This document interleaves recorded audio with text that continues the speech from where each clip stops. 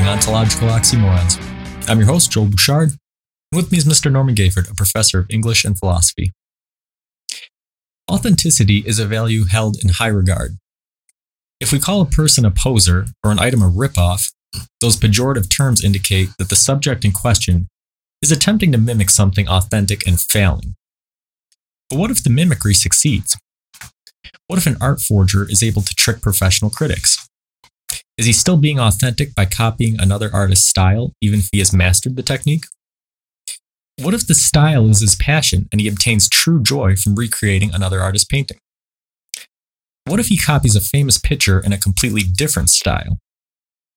As with most concepts, authenticity gets messy quickly when put under the philosophical microscope. Yes. So, in the intro there, I gave a couple scenarios, and these aren't just abstract things. We definitely have records of all three of those things happening, as well as, being an artist of some type myself.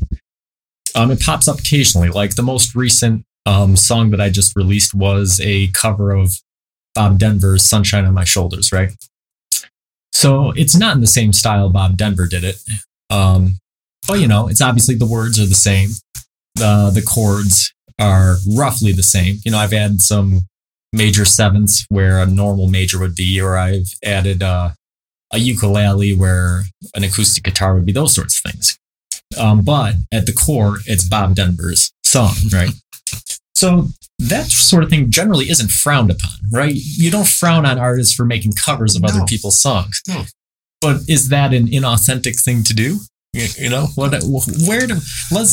with that. How do we define authenticity? Where do we start? One of the definitions that I like is it speaks to actions, but art is an action to the making of art.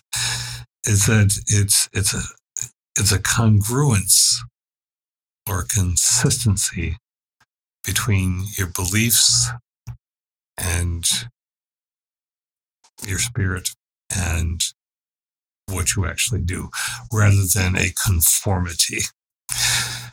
So if we went with that for just a minute, then you might be congruent in repainting or painting a copy of the Mona Lisa because it's something that you want to do and something you feel to do. But if you're trying to do it as an exact copy, then there's that element of, but you've established a conformity. You've conformed to what was without bringing anything fresh to it yourself.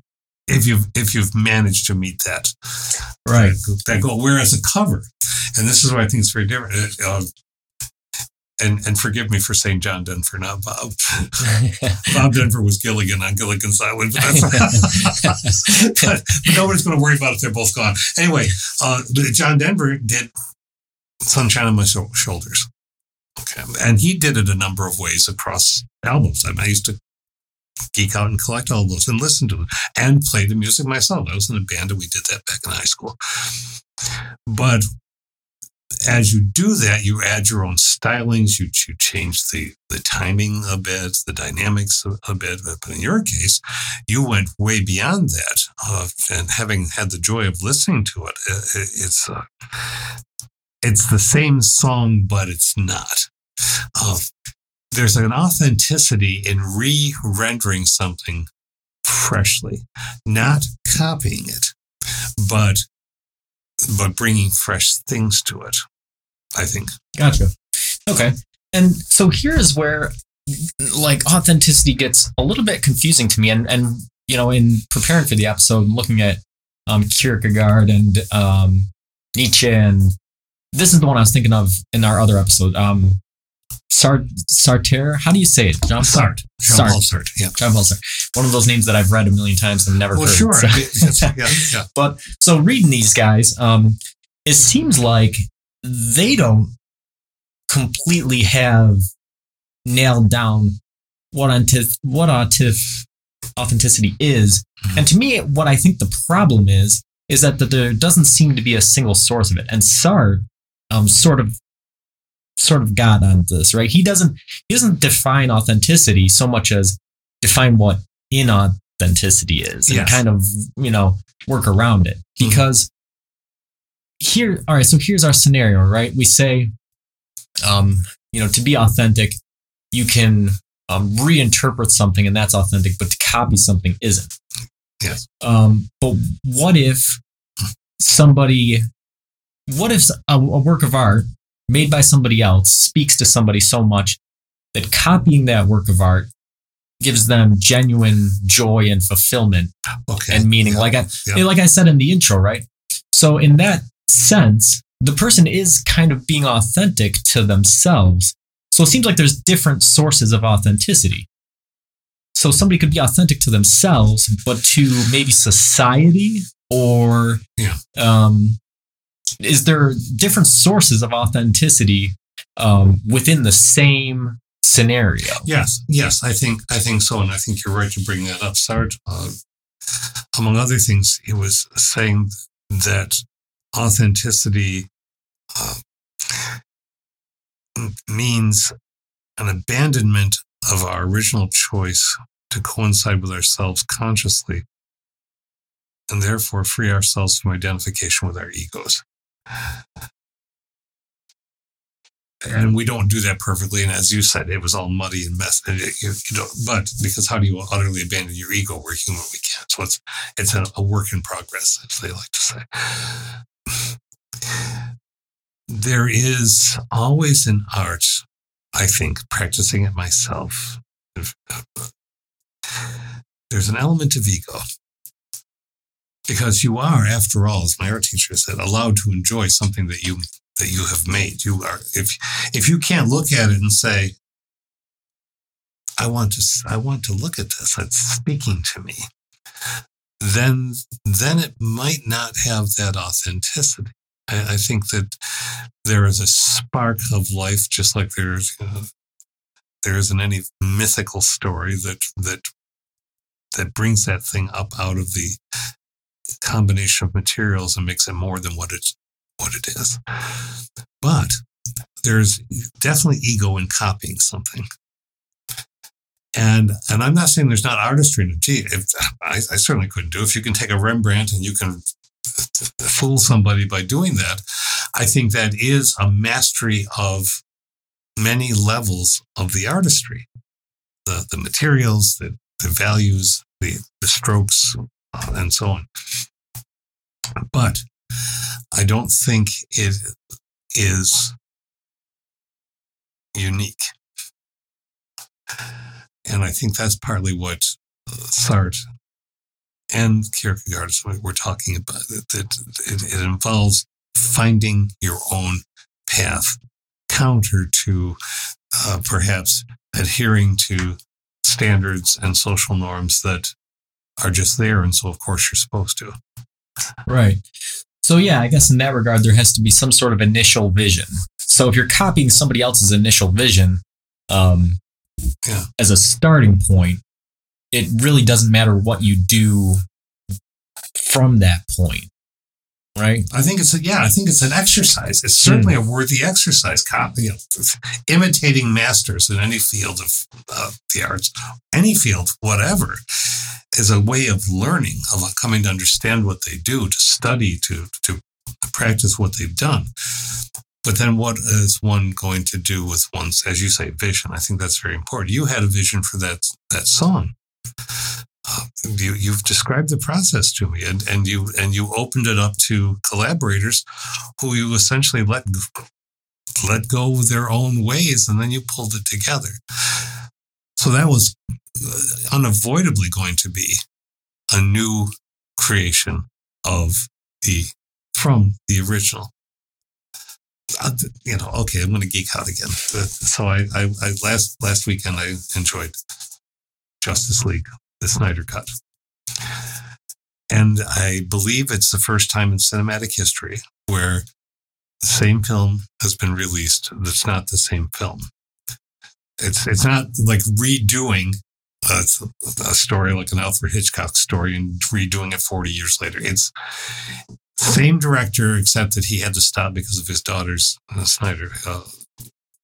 daughter's suicide, and then Joss Whedon took over, and changed it a lot. That was a 2-hour film. This is a 4-hour film. The sequence of events are different. Some scenes have been left out. Others have been added. There's at least 1 or 2 characters added. The soundtrack is completely different and better. I like the composer very much. I liked the composer of the other one, but it didn't fit. So these 2 films exist in parallel. They're both this title. But they are copies of each other. The director's going with his own vision. And it's a different vision now because of what he went through than it would have been before. Yeah, it gets really complicated as you start to pick things apart, right? Because, I was reading about, I was looking at the Wikipedia article on authenticity. And they were saying, like, in music culture, it's important, especially in punk rock or metal or something, that, to be authentic to the music. And if you see somebody who has spiky hair, or wears leather and chains, but they don't play music or something, then like they're disparaged or whatever. Yes. But when you start looking at what the sources of authenticity, right? Okay, well, in that scenario, perhaps it's the music. But what if the people who are dressing this certain way, what if to them the authenticity of it is the actual aesthetic of looking a certain way rather than the music? Or going farther, let's say painting, right? Yeah. So you're painting and you paint something that's brand new. Okay, well, maybe that's authentic.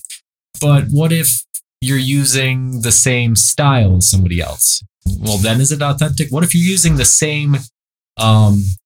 exact same color paints? What if you're using the same brushes? What if you're, using a canvas or a brush? So at some point, everything sort of comes back to being derivative at some point, right? If I play a song and I use a guitar, I'm using an instrument that was developed by somebody else, has been used on thousands of songs by somebody else, using chords and scales that were developed in the course of Western music. And especially music is a good example because it's very constricting. People don't realize that. You have 7 notes in a scale. It's not like you can do... You've got 26 letters in the alphabet. Right. You can't do something, incredibly brand new. So where do we draw that line on authenticity? We've talked about the initial vision, right? The initial creativity. But if we go back to that first example I give, this punk rock person, right, who doesn't play any music, but they don't play music, but they have spiky hair and they like wearing their leather and stuff. Maybe that's their initial vision. They want to have this look, but they don't belong to the music subculture. Right. So where do we say when did they become a poser as opposed to being authentic to a different subculture? If they're a poser, if they're trying to look like everybody else, I think that's where I would draw. We all I think we all have moments of being posers, frankly. I've been to cosplay. Toronto is this huge thing. It used to go up. I've gone a number of times. And how many different ways can people dress as Thor or Captain America or the Scarlet Witch or whomever? And you recognize who you're seeing. But the difference is if somebody's added something to the costume, a little flourish that wasn't there, or there are people who try to get the exacting details into the costume. I remember a Mandalorian costume, actually. Didn't really know what it was at the time because I was pre all the show, but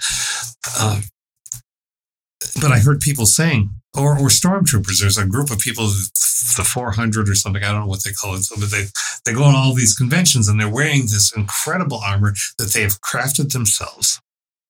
And so it's perfect. The discussion is always how close to absolutely the same is it?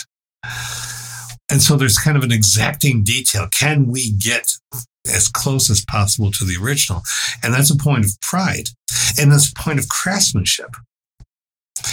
And I'm not deriding any of those things, but it's, I don't think it's a point of artistic authenticity. It's authenticity to their honoring of the original, whatever it is that they're copying. But I think the people who don't try to look exactly the same, add their own flourishes, make up more of a backstory, and explain why this looks this way. Because, and I'm using a goofy example, but I think that's where the authenticity is. You said the word derivative, and I would like to substitute the word foundational. There are only so many notes. That's foundational. There are all kinds of instruments which have their roots in their very ancient roots, and there are people inventing new instruments, combinations. What you do with those notes or those instruments is what's authentic. Right. And, there's been a lot of debate about that in music, modern music, over the past few years, where what they're saying is you could pretty much sue almost any musician for copyright infringement because any melody that you use has been used before. And so some guys went out and developed an AI that created every imaginable melody. Every possible combination of notes, and they patented them all in the hopes that, and then release them as an open source. So in the hopes that that wouldn't be a thing that would be possible anymore. People can just create music. Because what, their argument was a melody is a very small part of a musical piece. Two songs could have the same melody, but the chord structures, underlying the melody, or the other harmonic or percussive elements of a song, the words being sung, all these different things make it a different song. So like you were saying, there's foundational elements, both in the music itself and in, the types of instruments that are used, and even the language that we use in writing songs. But at some point, if you're not putting out an exact copy, if you're changing something, then there's a creative element. There is. And then it becomes intention. Let's say we're going to copy a panel drawing in a comic book, or you were going to, how many of us as kids did that because we wanted to see how close we could come? Or you were copying Rembrandt or whatever it may be.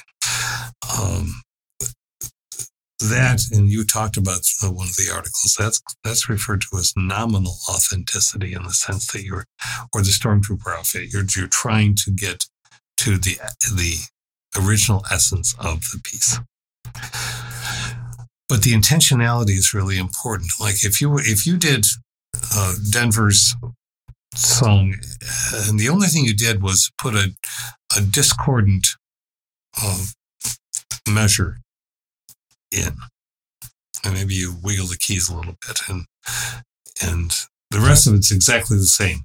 And you put that in, and somebody says, "Why is it there?" And you say, "I wanted it to suggest sunlight rippling on water."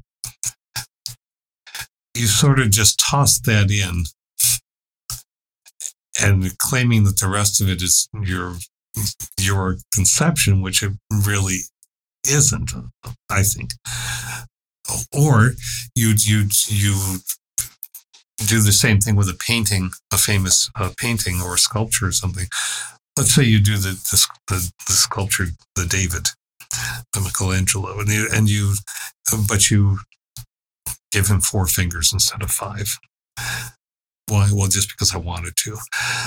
I don't think there's an authenticity in that, because there's not a coherence of, as you say, vision. There's not a coherence of structure. What is it you're trying to do is always the question with authenticity, I think. And so the philosophers that I mentioned earlier, Sartre, Kierkegaard, and Nietzsche, they really talked about a lot of this. Mm-hmm. Are there any relevant points that they brought up that you think are pertinent to the discussion we've had so far?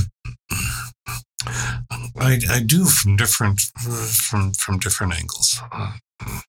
And one always has to say, whenever we talk about Nietzsche, that we're not, again, reminding people he didn't launch Nazism. He wasn't about that. But he gets so clouded in all of that. Just taking his work as it was, when he talked about the Superman, he said some things that were pretty difficult and pretty problematic in the way that we tend to look at the world currently. Nonetheless, the essence of it was that you have to be what you are, even if that means you're going to tread on the toes and more of others. That if you don't pursue the best in yourself, I'm grossly paraphrasing, then you are not going to achieve that status. And then for Nietzsche, everybody isn't equal.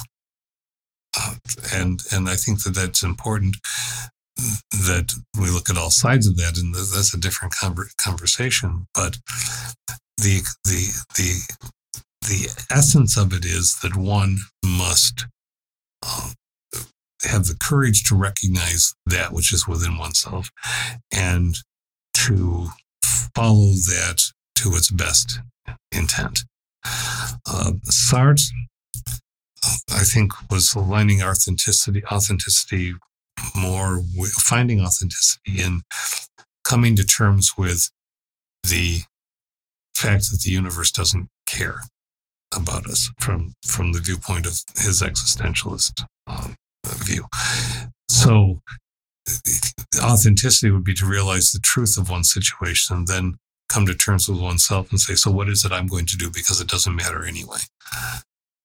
Well, except that it does, because it matters, because I'm the human being and nothing else is going to be necessarily acknowledging this. So there's in both of those, there's almost a demand, a requirement that one come to terms with oneself.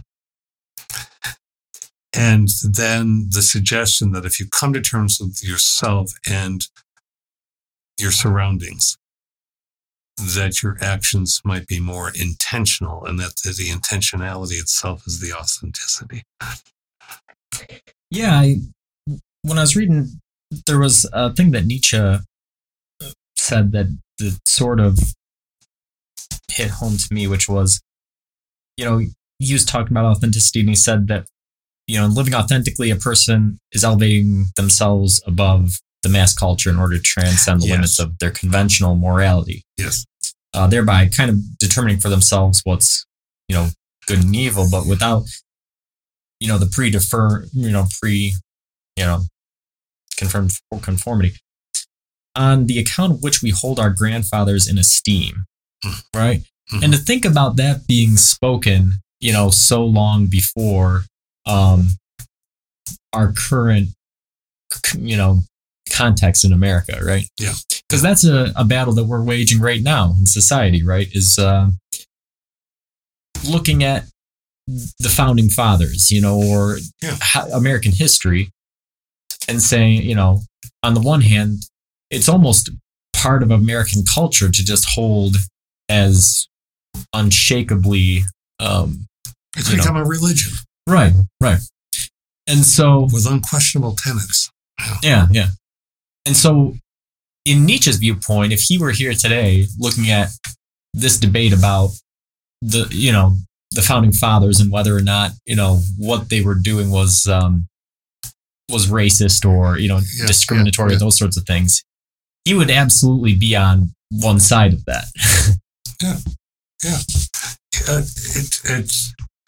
I think we can recognize it in our, here's the self-recognition. We'll move away from art for a minute and go with the topic of the year. I'm reading a book called The 400 Souls, and it's a book about Black history. It's written by 80 different authors.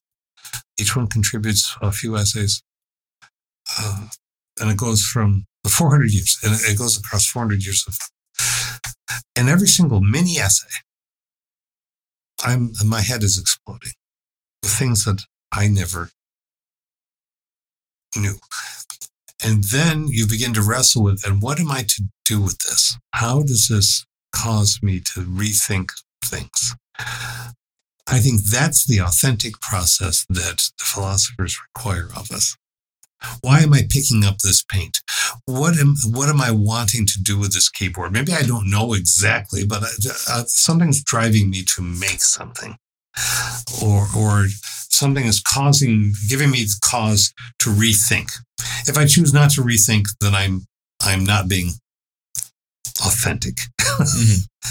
Yeah, and that's kind of what Kierkegaard got at, and he was a religious philosopher, yes, but he said things like it's dangerous to be a preacher, because when you're up there, what's demanded of you from a religion is that you are yourself in front of God, right?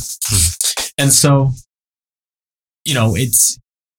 that's the sort of thing where what he led into, that the conclusions that led him to, was that it's important to look at religion and kind of question religion based off of the way you authentically interpret it.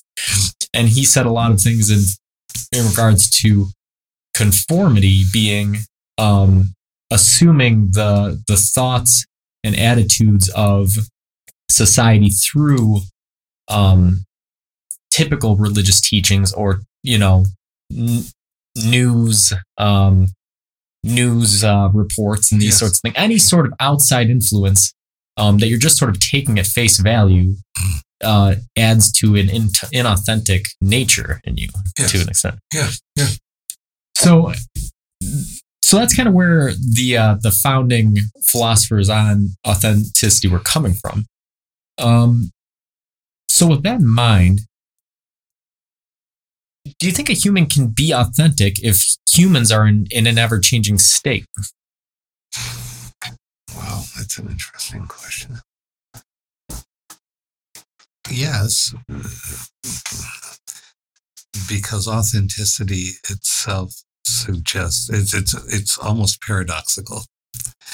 It suggests that one needs to be aware of one's own intentionality, to be essentially revisiting and rethinking what it is that one believes and how one does things, or why one is doing things.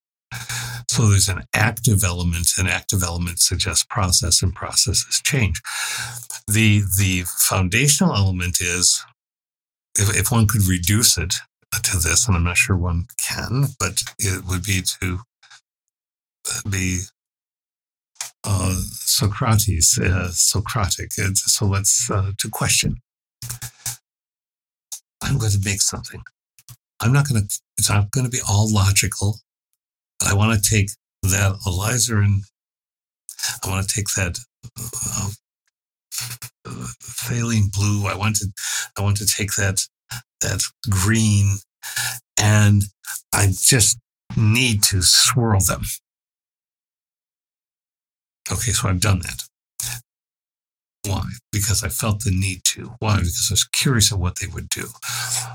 Why? Because is it saying something beyond itself, or was it just an exercise? If it's saying something beyond itself, what am I called to do next in order to make it say it better? And if I encounter every single day the same way I encountered every single other day, which is if we all just walked our way through the day, mostly asleep, so to speak, we wouldn't see fresh things. We might not notice the pheasant at the bird feeder. I say this because I have one now. It's amazing. I love these birds. They've been out in my field forever, but it's the first time I've seen a pheasant come to a bird feeder. Now, other people may have seen that. My response to that pheasant is multitude, depending on the day.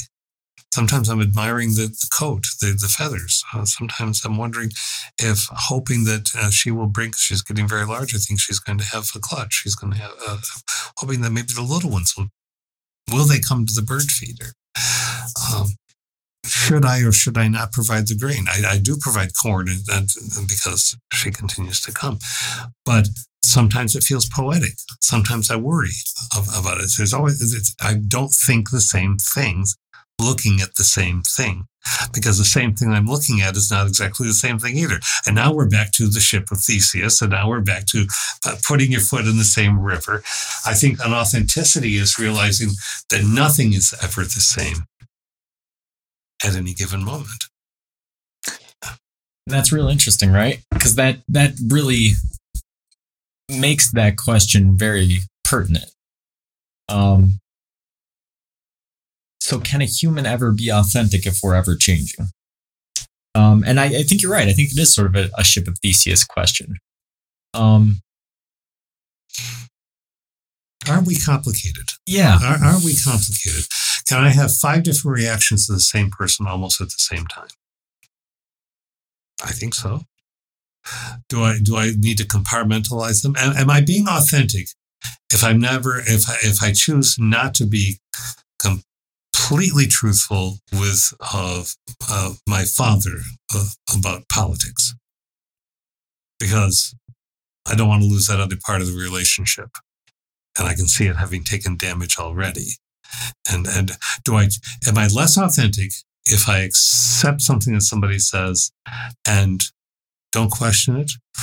Possibly. Am I less true to myself? Possibly. But I think there have been stories and movies made about always telling the truth to somebody all the time. It usually doesn't end well because human beings don't necessarily. Yeah. So, that creates questions about how authenticity relates to diplomacy or compromise, right? Yeah. And so, what are the views on that? Because I think that if you look at people who are in those sorts of situations, people who have to be diplomatic or they have to compromise, politicians sort of have this. We are all view. Politicians. Right. And so we're all politicians, but we have this negative view of them, right, as being inauthentic people. So, I guess the question of can human beings be authentic, it really comes back to what we were talking about at the beginning of the show, which is that there's multiple sources of authenticity that are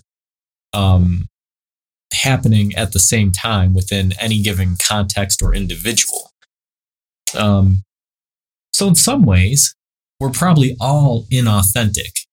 And as a matter of fact, I'd probably go as far as to say that that's sort of biologically built into us, right? Talking about accepting a news source at face value or these sorts of things. We know that our brain is wired in such a way as to try to get information as quickly as possible, right? And so we've created these sorts of shortcuts, and there's plenty of psychological studies you can look at that demonstrate this, where a lot of our knowledge, and this is a question of knowledge, it's an epistemological question. Yes, it is. Is inferred. The things that we can actually know, talking about skepticism, right?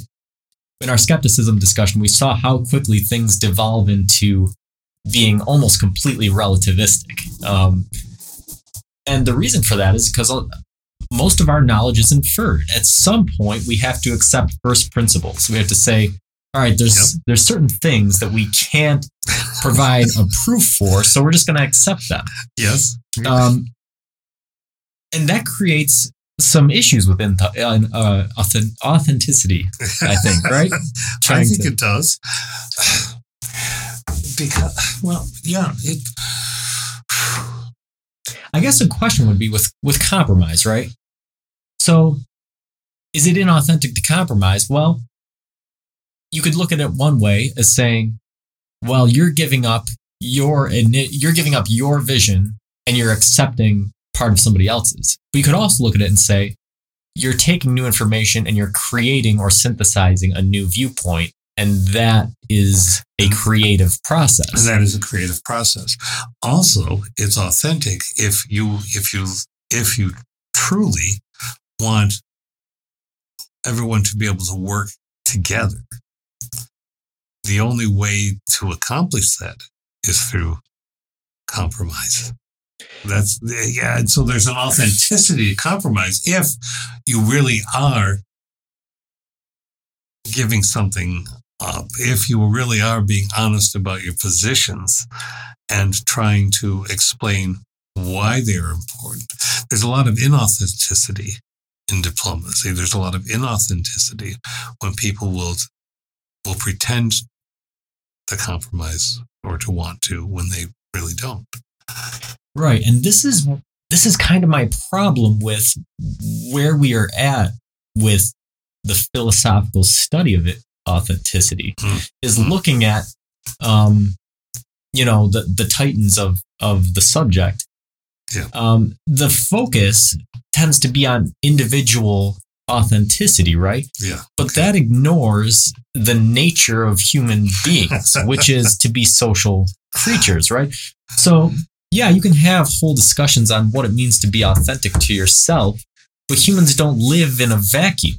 No, they live in a society. And so, like what you just mentioned was compromising or being diplomatic or trying to build something beyond yourself, trying to develop a community or, a society.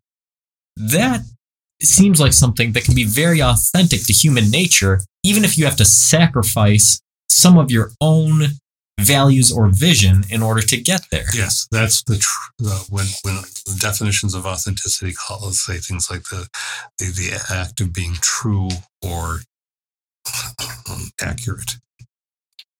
And see, that then back to the artwork. You can be true to the spirit of the artwork and accurate about it and make a copy, but it's authenticity. The other level of authenticity is making something new. You said we're social animals. We like to say that we are, but over and over and over again, it's been demonstrated psychologically that we don't do all that well beyond 100 people individually. And we have a society of 350 million, which is small compared to India or China, or and so we think we have the only way of being social. Well, we don't, and it doesn't work all that well sometimes. And in fact, we're always really fighting with ourselves. People are the pandemic that we've been experiencing.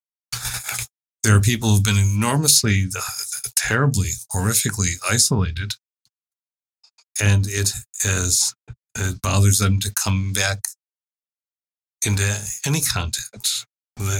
Some people find an authenticity in re-examining their relationships with other people. But that requires the active re-examination. I still come back to that. Well, what if I'm an authentic recluse? Well, but you're choosing. If you're just not even choosing, you're just there. Well, where's the authenticity? Why are you there?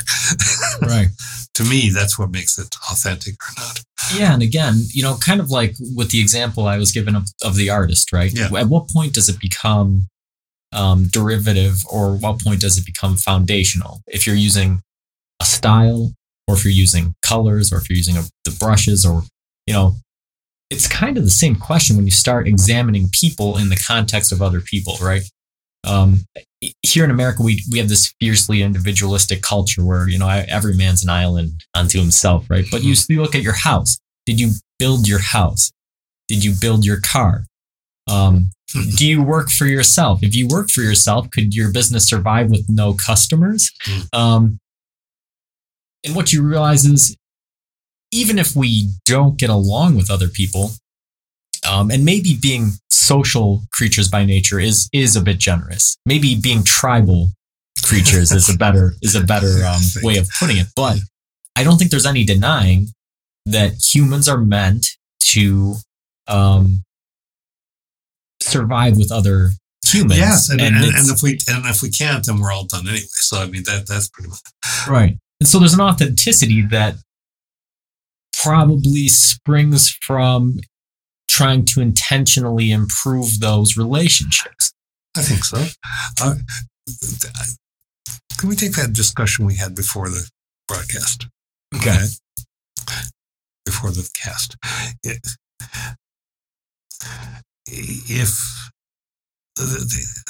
we go to trucks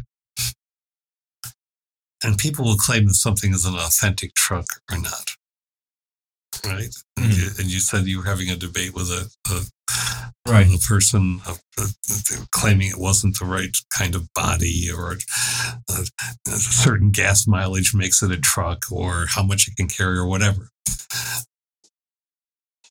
Who says? Okay, you see that there's a conformity in that definition.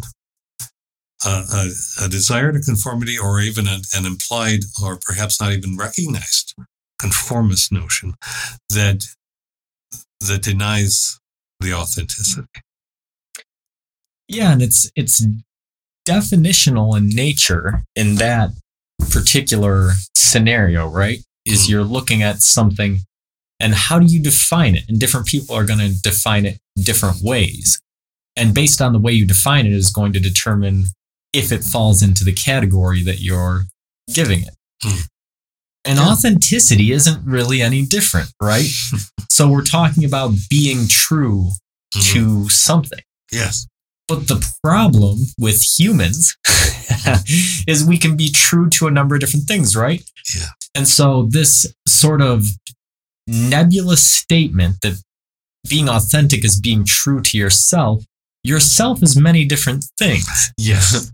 Yourself isn't merely the physical you that's attempting to survive, or the intellectual you that has your memories and or the social you with you and your relationships, or the creative you with you and your skills. It's the entire culmination of your self. Now you've just presented the work.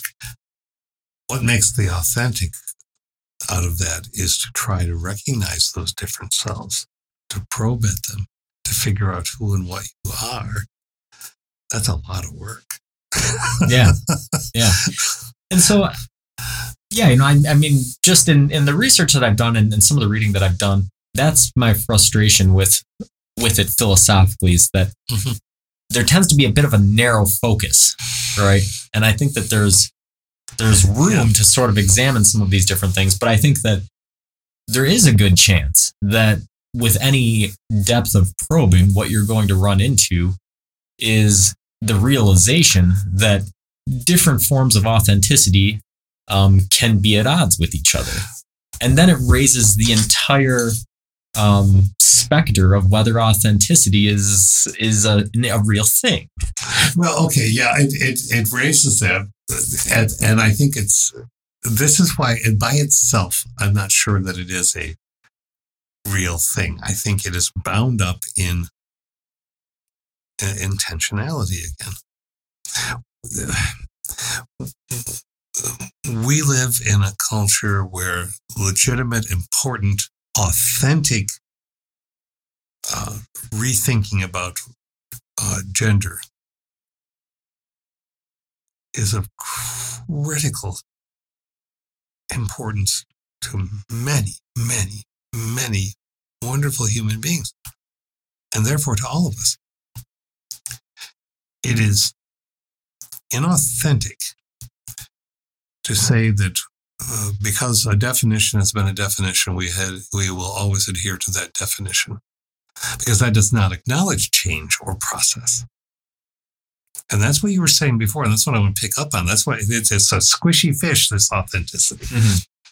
It's a protean shape changer, this authenticity. Yeah, and even more than that, there's almost this coexistence of diametric oppositions where, like in what you just brought up, right? You can see it as being authentic to attempt to change definitions and create new things.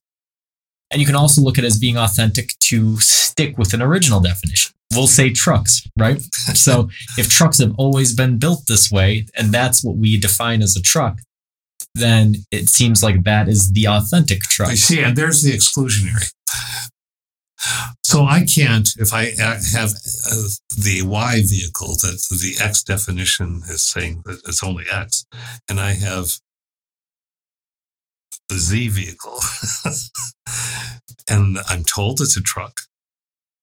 Well, no, that can't be true. Why? Because here's the definition of truck. I mean, think about the definition of planet. We've talked about this before, too, right? Planet, a wandering body, kind of vague, Spock. And so we finally got around to something that attempts more truthfully, accurately, and therefore more complicatedly to figure out what a planet is. Same thing with truck. I defy anyone to tell me a definition of truck is going to call it. And you see, and so now we're getting to the Platonic. We're back to Plato for all his the problematic natures of Plato, he's still a major figure in philosophy. The ideal. Is there an ideal truck? Is there something that a truck has to be in order to recognize it as truck? And that would be the authenticity, right? The essence of truck, right? Yes. And so Yes. is it just merely having a bed that makes a vehicle a truck, or does it have to have a body on frame, or does it have to have four-wheel drive? What does it have to make it a truck? Mm-hmm. And what we discover is that this is all based on language. Just language, right? And language is something that we create to try to get these electrical impulses from our head into other people's heads. But what more is it than that? You know, when do our categories really break down and the meaning that we have behind them? You know, at what point do we start to question these things? If that's what philosophy is all about. Right. That was a lovely rhetorical question. And so I follow it up with, at the point at which we are caused over and over again to rethink. I think that the most deleterious and horrific flaw in our own culture comes right down to what you just said, which is is to refuse to rethink. You said when we were talking earlier that we were talking about how people seem to really love to express their opinions, even if they have almost no information upon which to base them, and that seems to be a human thing. Well, the hard work is rethinking those opinions and rethinking those opinions and rethinking one's history and rethinking one's history again, rethinking what it means to make a painting, rethinking the nature of song. Rethinking is vital to authenticity. Authenticity doesn't just exist sitting there. It requires the dynamic, interactive process. So humans, as ever-changing beings, require authenticity to be ever-changing because there has to be a constant re-examination of what it means to be the human that you currently are. I'm applauding. Well said. It took us a long time to get there. And I appreciate anybody who stuck through the first half of this episode, because I think there were 6 or 7 times where I just left silence for 4 or 5 seconds trying to think about what we're trying to discuss. Mm-hmm. But that's the hard work of philosophy. And, you know, it pays off in the end. Do we have the answers now? No. But do we have some kind of framework or some kind of understanding of the problem? Yeah, I think that we do. And I think that the essence of that is something that seems paradoxical in nature. I think that we're habituated and linguistically conditioned to perceive authenticity as trying to narrow in on the essence of a thing, a concrete essence of a thing. But what we've discovered through our conversation is that things change, language changes, human cognition changes, human society changes. And so in the midst of all these changes, authenticity is less a concrete object and more a moving engine, right? You have several pieces that are constantly moving, and if they're all moving in synchronization, then that is authenticity. It's an engine. Very nice. My dad would like that. Yeah. So that was fun. And it tied in some of our other discussions, and I'm sure it's going to lead us into many other discussions in the future. So until next time, keep